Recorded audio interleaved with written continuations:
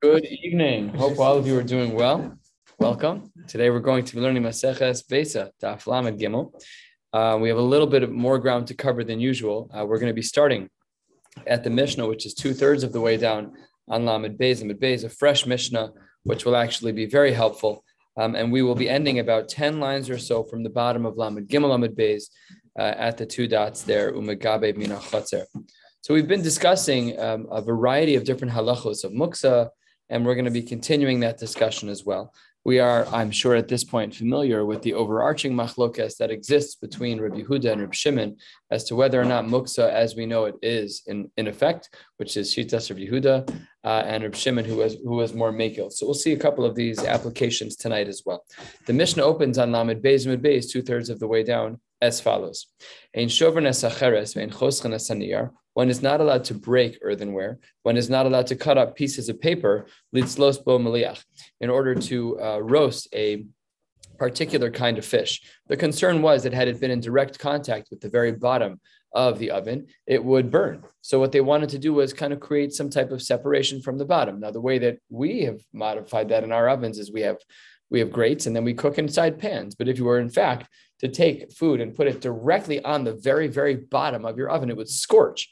So that was their practical concern. They didn't have our technologies. What did they do in its place? So they would take pieces of cheres and crack them up in a way where it would allow for the fish to not touch the bottom of the pan. Or they would take paper of some kind, paper that wouldn't be combustible, I guess, whatever that was. And they would do that in order to prevent burning. But that wasn't allowed. We'll see why in the Gemara. Ve'ein gorfen tanur v'kiraim. One is also not allowed to sweep out the ash from the various types of ovens that they had. Aval mechabshin, one could lay them out smoothly. One could flatten out the ash to make sure, again, as mentioned, that the fish would not burn at the bottom of the oven. Seemingly an unrelated din. Ve'ein makifin shtei chavios. You're not allowed to roll two barrels, one next to the other, with a distance between them. Lishbos aleina sakadera, and then put a grate in between the two barrels. So if you could imagine, you have two barrels, one over here, one over here. They're 5 feet apart. You take a grill and you put it, a 5-foot grill across, resting on the top of each barrel. And you put your pot of food in the middle and you light a fire underneath. Very practical, assuming that the barrels don't catch on fire. But let's assume that it was a contained fire. So that's a wonderful idea, except that says the Mishnah, you're not allowed to do that. You're not allowed to roll into place two barrels to then put the kedera on top of them. You're not allowed to rest a pot on small pieces of wood. These words, and so too a door, are very difficult to understand. The Gemara will help us understand what it means. And the last din of the Mishnah, part 3 of the Mishnah, the last line of the Mishnah, 3/4 of the way down on Lamed Beis,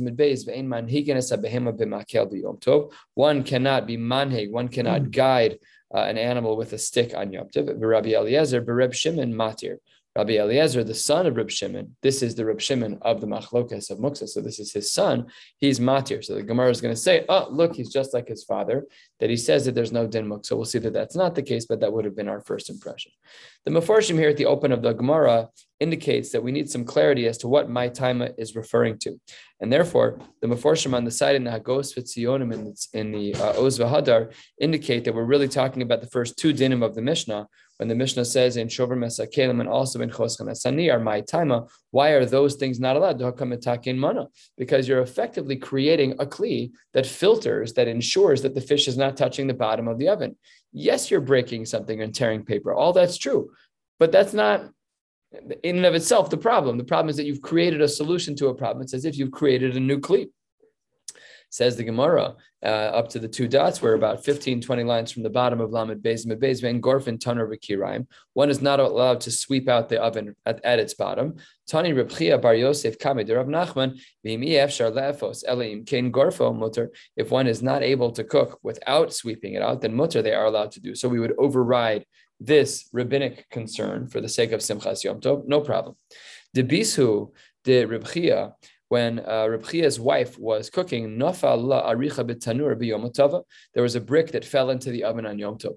They would often use bricks because they maintain heat pretty well. They hold heat very well. Stones, we've seen this before in other environments where stones hold a lot of heat. So if they wanted to keep a certain temperature in the oven and they didn't have a lot of wood, they would warm up a brick.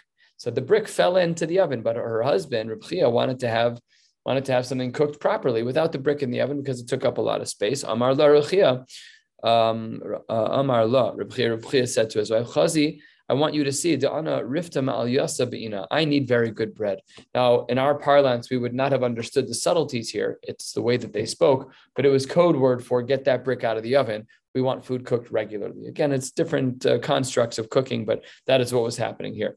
Amarle Rava l'shame. Rava says to his shamish, to his servant, Tavi li bar abza. I want you to cook for me a duck.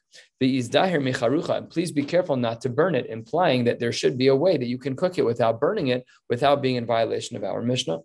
Amarle Ravina le Ravashi. Amarlan Rav Achami Hutzal. Rav Achami Hutzal said, Demar sharkin le tenura b'yom. He says that you are allowed to be sharkin. What does that word mean? So the way that their ovens used to work is that they would seal in the heat by taking some dough, and there would be a cover on the oven, and they would take some dough and they would put it all around the space to make it effectively somewhat airtight to keep all the heat in. That was what they would do. Of course, the fire was outside the oven underneath, so there was still oxygen, but they were just putting a lot of heat it's like a pressure cooker of some kind. That's how they would end up cooking. It wasn't completely airtight. That would be very dangerous. But you were allowed to do that. And then says the Gemara that it wasn't stam. You were allowed to do this with dough at Amar Le, Anan Arikta de Pras Samchina. And we can use the mud of the Pras, the Pras River, the Euphrates River. Apparently that was their locale. And the mud there was already, the consistency was not like very liquidy and also not very mud. It kind of was like a little bit more pasty. So that was already prepared and that was fine. Ariksa de prasam chinan v'hani mili who did saire me esmol, as long as you set aside a section for which you were going to be using it over the course of Yom Tov because it needed to be mucham. Says the Gemara, 10 lines from the bottom on Lamed Beis and Beis as follows. Amar Avina, the kitma shari. At any time, you are allowed to use ash. Now, it doesn't just mean ash because ash alone would not seal the oven. So what they would do is they would take some water and add it to the ash. That was not considered a problem of lush because ash and water don't really, it's not like adding it to flour where the flour absorbs the water particles and it kind of becomes dough. Ash doesn't do that. When it dehydrates, it goes right back to being ash again. It doesn't really work that way with flour, so this is going to be permissible as well. At the 2 dots, let's continue. We said ve'ein makifin shtei chavios. You can't take 2 barrels, put them a few feet apart, and then cook meat in between them on a grate. And then the Gemara is going to get into some side issues about this. Amar Rav Nachman, how does this compare to the following case? Avanim shel beis hakisei, back in the day when they needed to make an ad hoc bathroom, what they would do is they would take 2 stones that the person could sit on with a gap in the middle so they could properly go to the bathroom. You're allowed to put them side by side next to one another on Yom Tov, again with enough space to make sure that they could go to the bathroom. Hold on one second. Why are you allowed to make that ad hoc bathroom with the 2 stones? Hare, we have our Mishnah. You're not allowed to move the 2 barrels next to one another. So why would you be allowed to do this? Says the Gemara, you're comparing things that can't be compared. It's different. When you have your 2 barrels and you put a pot on top of let's say you have your 2 barrels, 5-foot barrels, and then you have something going across a grate, and then you put a pot on top. So that's an ohel. And you're not allowed to make an oil on Shabbos. Masha'en Kain, in our case, that's not true. When you're taking the stones and you're making some type of temporary bathroom, there is no ohel. So Amalei Rabazuta the Rabashi Elameata, according to what you are saying, that the concern is about ohel, then Bana Itztaba B'Yom Tov Delo Avid Allah. Let's say that a person makes a temporary chair, and Itztaba is used many different ways throughout Shas and Maseches.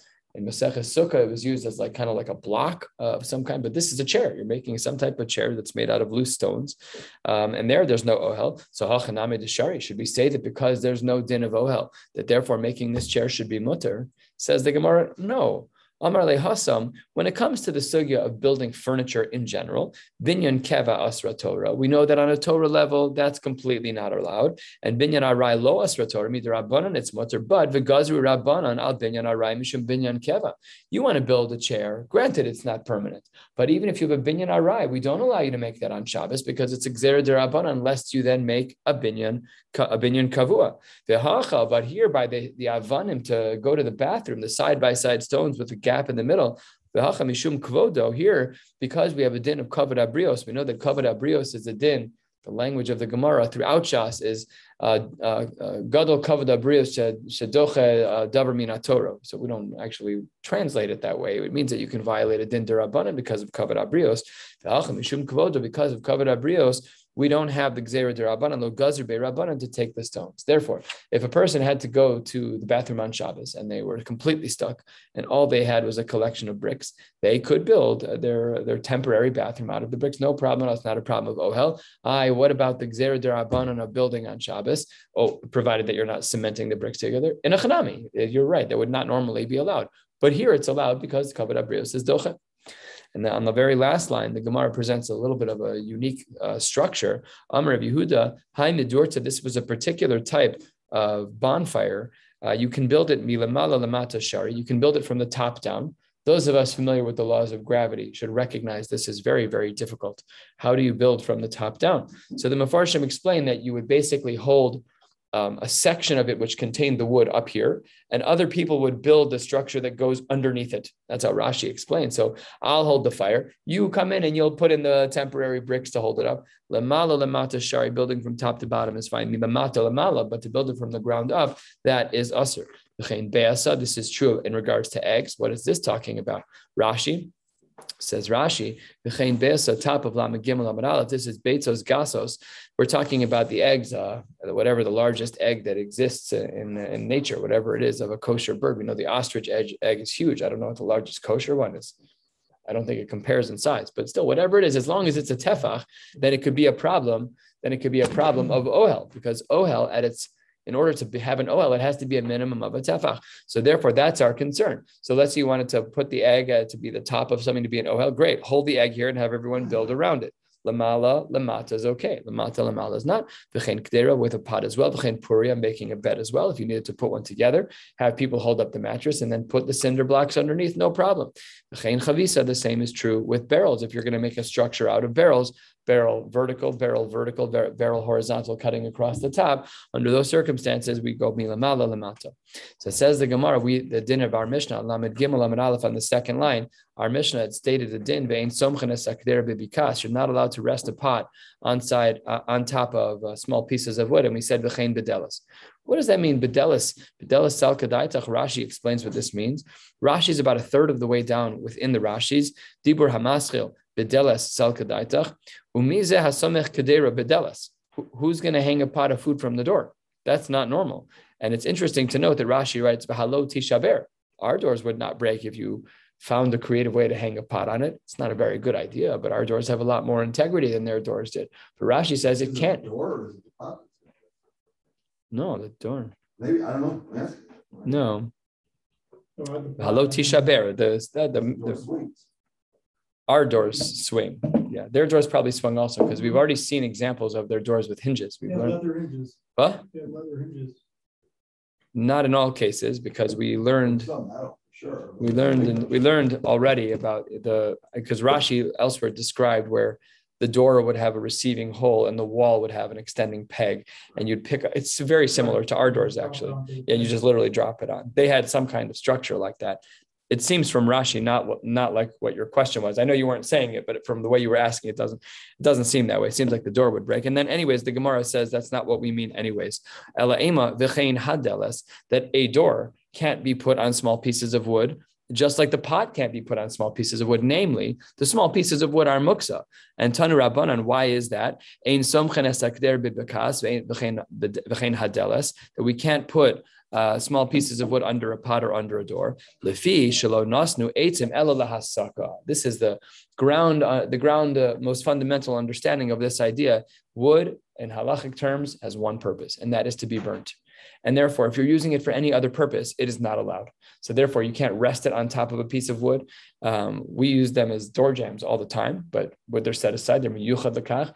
That's different here. We're not talking about something that's miyuchad l'kach. We're talking about random wood that you find on Yom Tov. So if you want to just burn it, no problem. You want to use it to prop your door open and it wasn't muchan, then that's not allowed. But that's what's going on in our Mishnah. And then what does our Mishnah say in that regard? Our Mishnah then said, the Reb Shimon matir. Okay, let's go to the last din of our Mishnah, line 6 or 5 on Lamed Gimel Lamed Aleph. We said that one is not allowed to be manhig to guide an animal with a makel, with a stick. Rebbe Lazar b'Reb Shimon matir. Lema, maybe we should say Rebbe Lazar b'Reb Shimon ke'avuha svirale to lesle muksa. What do we see here? Rebbe Lazar b'Reb Shimon says there's no problem with taking a stick to guide an animal. So that seems to imply that he doesn't have a problem with the stick, which seems to imply that there's no muksa, which seems to imply that he holds like his father, Reb Shimon, who holds that there's no muksa. Perfect. Everything is kaftor v'ferach, except the Gemara rejects this completely. Low, it's not correct. Quarter of the way down. V'ha, in this case with the animal, afilu Reb Shimon modeh, even Reb Shimon would agree that this is problematic. Mishum demechse keman de'azil lechinga. This doesn't look right. You're walking down the street with a stick and you're guiding an animal. That doesn't look right. It looks like you're taking him lechinga. We've had this word somewhere in Shas before, and lechinga means that it looks like you're taking him to the marketplace to sell him, and it kind of smells like mekach memkar. It looks like you're trying to do business on Yom Tov, and that's not appropriate. And basically, this din in our Mishnah, according to Reb Shimon, has nothing to do with Hilchos Muktzah at all. It just doesn't look right. It's again, the right language is a little hard to tell. Is it a question of mekach memkar? Is it uvdin dechol? Got to get into the halachic terminologies, but nevertheless, that's the problem. Chizra, the Gemara says a third of the way down. Rashi explains what a chizra is. This Rashi is halfway down on the page. Dibur hamaschel chizra. It's anaf eitz. It's a branch made out of wood. Shehu chad. It's very sharp, kikos, like a thorn. Ve'ra'ui letak'o bitzli kimo shvod shipud v'litzlos bo. These are the marshmallow sticks, right? Or probably bigger. It's probably for a spit is what they were talking about, but they're very sharp and they're very thin. What is the halachic status of these? An Yom Tov, Rav Nachman Asar, Rav Sheshes Shari. Rav Nachman says they're no good, and Rav Sheshes says they're fine. Now let's see, where is this machlokas taking place? This has two approaches in the Gemara. Here's approach number one. Birativa, when this chizra, when this very strong, this very narrow, sharp stick was saturated with moisture, kule alma lo pligi de asr. Everyone agrees that that's useless for fire. Ki pligi biya beshta, when it is in fact a dry piece of wood. Man de asar, the shita of Rav Nachman, who says you're not allowed to use it. Amar lach lo nitnu eitzim ela lahasaka. Like we learned earlier, the only time we're allowed to use wood on Yom Tov, the standing assumption of wood is that it's lahasaka, it's for burning. But you're taking this and you're using it as a spit. You're putting marshmallows on it. You're putting a small animal on it. So he says you're not allowed to do that. Uman Deshari, the Shita of Rav Sheshes, how would he argue? Amar Lach, this is such a great svara. Mali litzlos bo, mali litzlos begachal to. Who cares if I'm roasting food on it or if I'm burning it as part of the fire to then cook something above it? Who cares? L'maisa, the same thing is happening because of this stick. Who cares? That's a very interesting response. But the Gemara says all of this is approach number one. Again, approach number one is that everyone agrees if the stick was moist, it cannot be used. And if the stick was dry, we have our machlokas. But Ika de Amre, almost halfway down on Lamed Gimel Lamed Aleph, there are those who say that the machlokas between Rav Nachman and Rav Sheshes is only the opposite, Bia Beshta. Bia Beshta, Kule Alma Lo Pligi Deshari. Everyone agrees that if it's dry, everyone agrees that you can use this spit. This is a kula. This is a more lenient approach. Ki pligi, where do Rav Sheshes and Rav Nachman have their machlokas? Birativta, where the chizra, where this stick, this pointed stick, is moist. Manda asar, the one who says that you're not allowed, that's because the lo chazila hasaka, because it can't be burned. Umanda shari, the shita that says that it's mutter to use this even though it's moist. Amar lach hachazila hesek gadol, is that had the wood been put into a very hot fire, or in this case, it's worded as a very large fire, so it's going to dry out very, very quickly. The moisture is going to be pulled very quickly, and therefore, no problem at all. If you have a huge bonfire and you have, the fire's already raging and you throw in a log of wood that is moist, within minutes, it will be relatively dry. Same assumption here. The Hilchasa, how do we paskin within these two approaches? Says the Gemara, we paskin that Yabeshta Shari, Ritivta Usr. It's interesting. This is not a clean understanding of either approach. It's kind of taking a little bit from both because it's saying that we hold that everyone agrees that Yabeshta is going to be mutter. That is each of these parts of the psak are taken from the various two versions that precede, and Ritivta Usr, and that's not allowed. So that's how we would paskin. If you wanted to cook with if you wanted to throw in a piece of wet wood, so said the Gemara says that that's not allowed. Darash Rava, we have in our cases when we have bonfires, we have metal tongs that are used to move wood around. but they didn't have metal tongs. They had a tool called an oud, an aleph vav dalet, which was the tool. It was a wood tool that was used to move the wood around in order to make sure that the fire could continue. So halfway down, the Gemara says, 6-7 lines before the new Mishnah, Darash Rava, Isha loti kanis ladir ha'etzim. A woman should not enter into the wood shed, litol mehen ud, to take the piece of wood that is used to guide the pieces of wood inside the fire. And not only that, v'ud shenishbar, had it been that this tool had broken, asr lahasiko b'yom tov. Why would it be asr to use this? Why can't you burn it? Because the fisha masikin b'kelim ve'in masikin b'shivre kelim.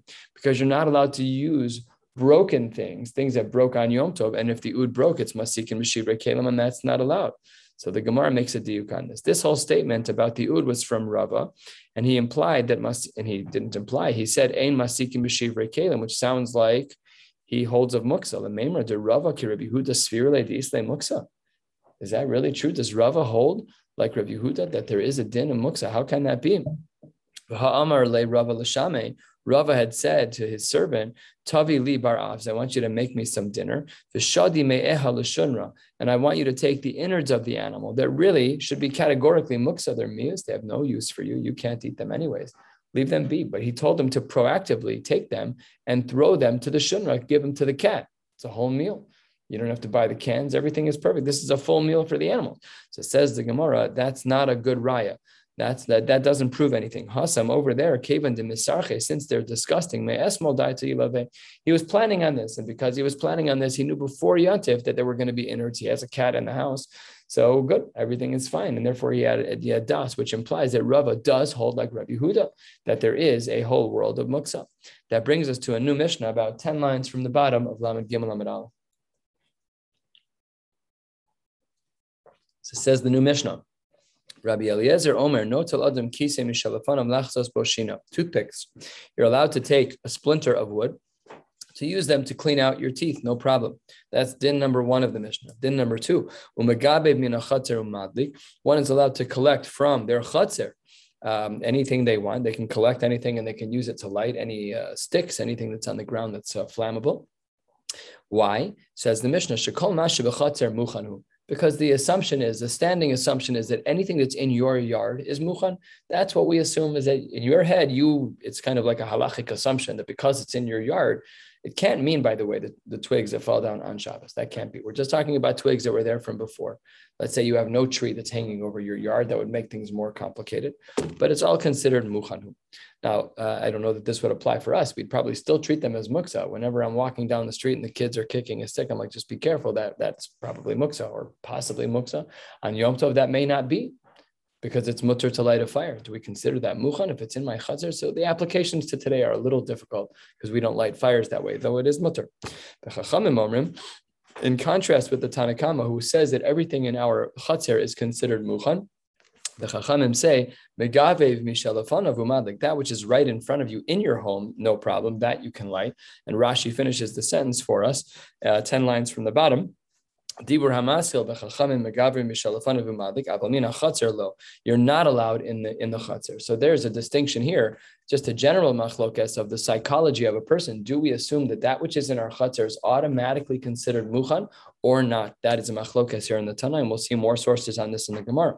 Lastly, ein motziin es ha'or. One should not create fire on Yom Tov, lo min ha'etzim, by rubbing wood together, lo min ha'avanim, by taking flint stones, which are known for making sparks, lo min ha'afar. They had a way of heating up afar in special ways. It's not so clear. I mean, Rashi speaks about this a little bit. Take a look at Rashi, 2 lines from the bottom. In afar, karka kasha, it's very hard ground. Kshechofer nosa motzia or ke'ein gargishta shalanu mimakom machpores shala. There was some special way to dig. There was so much friction, similar to the wood, I presume. V'lo min ha're'afim, from the tiles on their roofs could get extremely hot. This we've experienced before. Probably not so much with the tiles on our roofs, though they do get very hot. The architectural ones, I'm sure they do. But like if you go, like the ones in Israel, like the red ones, like those can get piping hot. They're really impossible to touch. You could literally scramble an egg on them. They're boiling hot. That's not allowed. V'lo min ha'mayim, What is that? It sounds a little bit counterintuitive. So what they would do is they would have water in a container, and water refracts light. And if you hold it at the right angle, it can be used in some form like a magnifying glass, and therefore generate that. And again, these are created when we were little kids. I remember in Hill Torah, we took magnifying glass, and we got in trouble because we actually burned a hole in the rubber mat that was supposed to protect us from falling and hurting ourselves in the playground. So our teachers took away the magnifying glasses. Good. Anyway, says the Gemara, ve'ein malabnin es harafim. You can also not heat up, from the language of libun, not lavan, but libun. You're not allowed to make it that hot intentionally. Litzlos bahem. That's not appropriate to do on Yom Tov. And that brings us to the end of the mission. A lot of unique halachos here. We're not going to get to learn all of them because we're going to be stopping soon. But Amar Rav Yehuda, the first din of our Gemara, as we turn to the top of Lamed Gimel Lamed Beis, is as follows: Ochle behema, foods of animals, ein bahem mishum tikun kli. There's no problem with you preparing those foods. Says the Gemara, that's not so simple. Esvei, we have a source in the Tanaim that seems to not agree with that. Rav Kahana, Esvei Rav Kahana, the Rav Yehuda, he asks as follows: Mitaltalin. Atze b'samim lehariach behen. A person is allowed to carry atze b'samim, good smelling leaves, to smell them. Of course, you have to make a bracha on them. We Ashkenazim, when we say Havdalah, it's usually on something that's ground up, and we say the bracha borei minei v'samim. Sephardim usually do it on leaves, and the bracha changes to borei isvei v'samim. Over the years, I've done a number of brisim in Sephardic environments where I did not know what was going on, except for my own very narrow responsibility. But there were flowers and things going all over the place. Certainly, you may well know, there were certainly hadassim, and there was a lot of brachos being made, and I did not, Rabbi Rock, I'm like, just tell me what to do and when to do it and what brachos to make. I didn't know what was going on. So, of course, you have to make brachos on them. Rabbi Robinson has shared this from the pulpit before, I believe, a very interesting halacha. If you're not sure if something actually still has a smell and you're planning on using it for besamim, you're allowed to smell it first to see if it has a smell with which you could then use it for Havdalah, where you would then make a bracha on it, which is amazing. That's an unbelievable idea, but it's a birchas hanen like any other, but you have to make sure that it's present. So that's anyways a unique shita. Just don't forget to make the brachos. Sometimes we do this on Shabbos, like people have the snuff. It has to actually be made Borei Pri Hadama, Borei Pri Ha'etz, whatever you're smelling, Borei Isvei V'samim, whatever the bracha is, because the whole point is to add brachos. We're supposed to have mea brachos b'chol yom. But whereas during the week our Shmona Esreis are 19 Shmona Esreis times 3 is 57 brachos. On Shabbos it's only 7 brachos. It's it's a very huge difference. So when you're trying to chop around and get to 100 brachos, it's a little harder. So that's why, certainly in certain circles, people have this, these borei isvei b'samim. You have to be careful what the bracha is. It's not simple what the bracha is on a lot of them, because how finely are they ground up? What are they really made out of? It's really not so simple. So you should just get cinnamon. When a ground cinnamon, we know what it is, and the hadassim, we know what it is. But unless you're a baki b'davar, ask a shayla. What? Right. Enjoy it. If you smell it, is it subjective or objective? Do you get to choose what to make a bracha on? Let's say you like the smell of something that doesn't smell good to anybody else. Is it kolatam? Is it a hana for you or not for me? I like the way pipes smell. I don't like the way cigarettes smell. Right? So I don't know. Anyways, so this is Rav Kahana's question. We said it on the very top line in the name of Rabbi Yehuda that there's no tikkun, there's no problem of tikkun kli when it comes to the food of animals.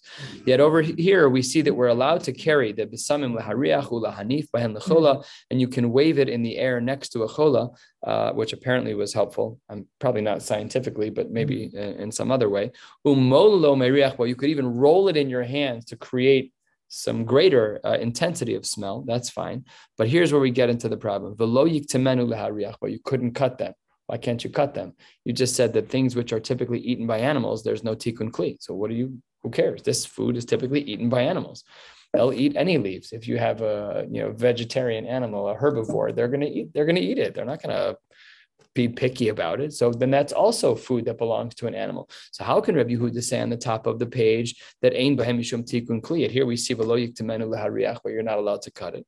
But let's finish the brisa because we're not done yet. V'im ketamo, if in fact you did cut these things to get the smell pater avalasar, which is of course the Gemara's code word for an iser derabanan.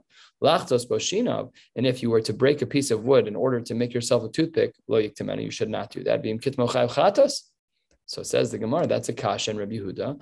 Amar le, you asked such a good question. Hashta pater avalasar kakashali chayiv chatas mibaya. You went out, you overdid it. You asked such a good question. My gosh, you did good. You knocked me out of the park. The pater avalasar was enough, but then you went all the way to bring me a case of chayiv chatas. You got me with the first part of the brisa. You're right. It's a good point. But he kind of kicks back after he gives his very gentle embrace of the musar, and he says, no, elakitanya hahi, the brisa that you just quoted from line 2 to line 6 right here on Lamed Gimel Lamed Beis, that was talking about bekashin. That was talking about with foods that are with vegetation that's very hard. However, when it comes to, the Gemara is implying this, but when there's something that's very soft, that's what Rabbi Yehuda was being matir on the top line. So when it comes to something that's very soft, there's no problem with cutting it because, as Rabbi Yehuda says on the top line, by ochle behema ein bei mishum tikun kli. It's only a problem in the brisa when it's kosher. Says the Gemara, how can that be? Caution. If this brisa is talking about caution, is that b'nei malila ninhu? Malila is when you're able to roll something in your hands. If it's caution, how are you molilin in your hands? How is that possible? You can't. It's wood, but you're molilin in your hands. You're not crushing a stem in your hands. It's made out of wood. It's cushion. Doesn't make any sense. Says the Gemara, you're right. Let me give you a fuller picture of how the brisa on the second line of this page should have read. We are about 10 lines down. One is allowed to roll it in their fingers to create a better smell. Kotmo ume riachbo.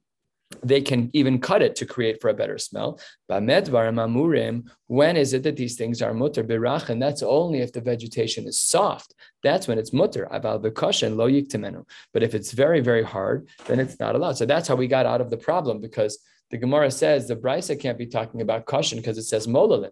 How does the Gemara respond?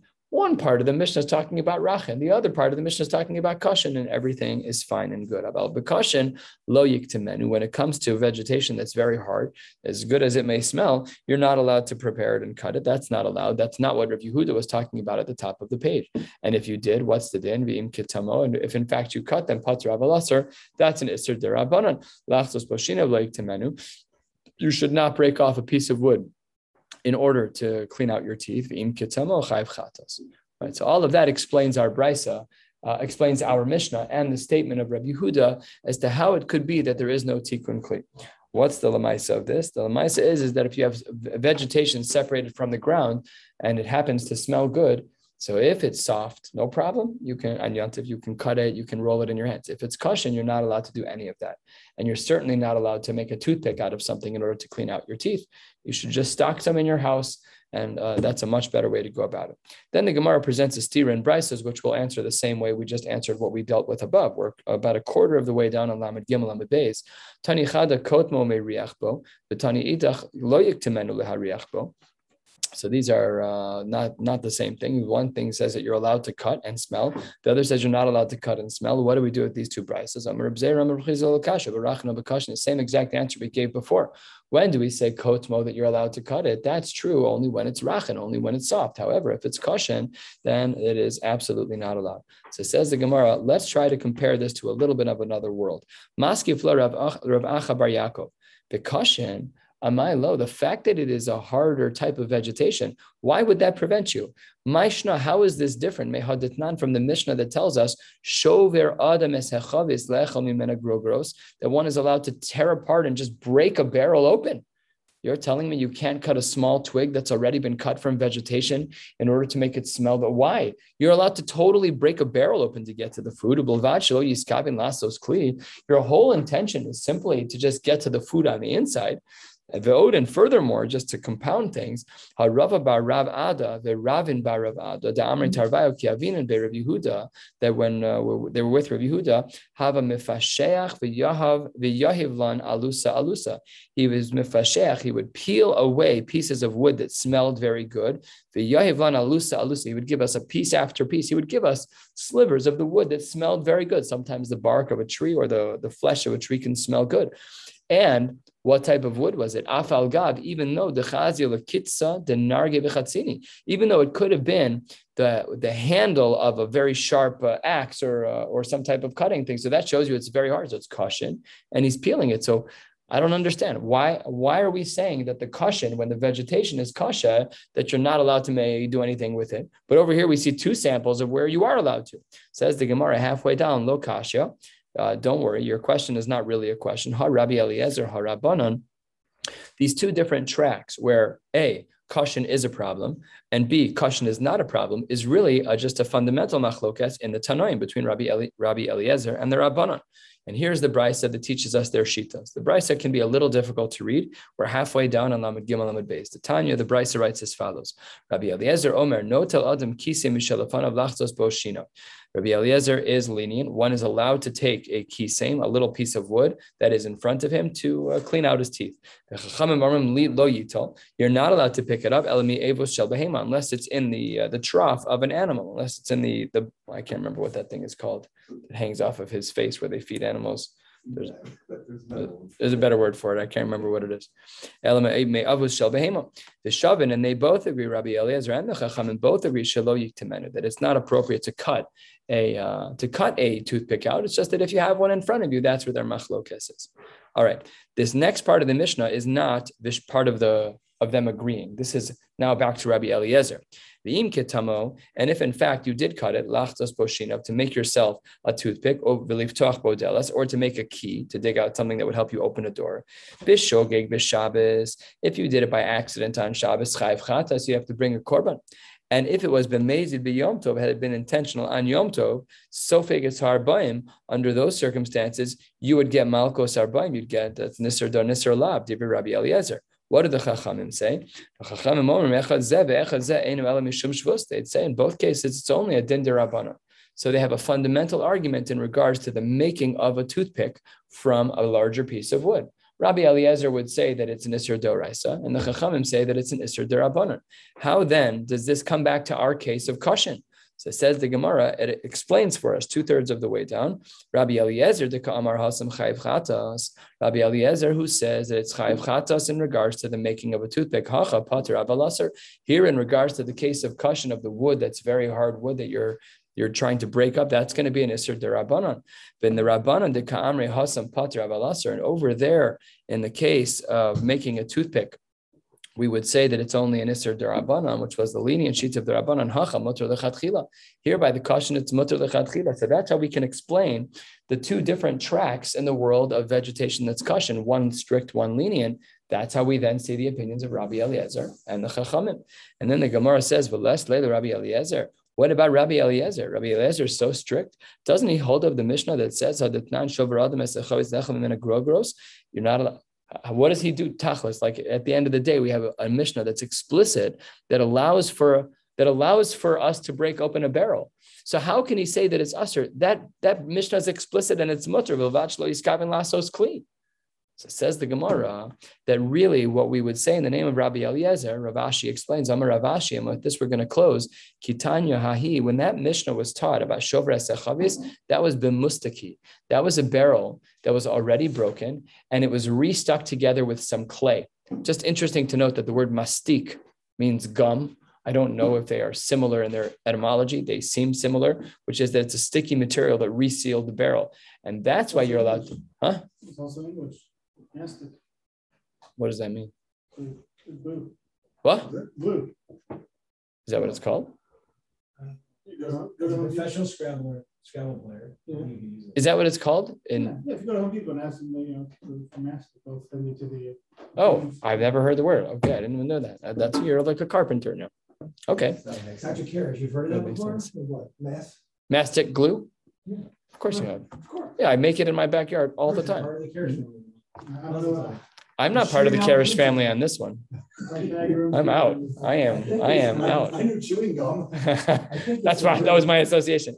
I'm selling for bonfire. Why would I have one of those wood- Yeah, so that's what the Mefarshim here explain, is that the barrel was held together that way, and therefore Rabbi Eliezer allowed for it to be broken. Otherwise, had it been a full barrel, then it would not be allowed to be separated. We're going to stop right here, 10 lines from the bottom at Umegabe Bina Chatzer. We'll pick up tomorrow night, Emir Tashem, with Daf Lamed Daled. Wishing you all a beautiful night.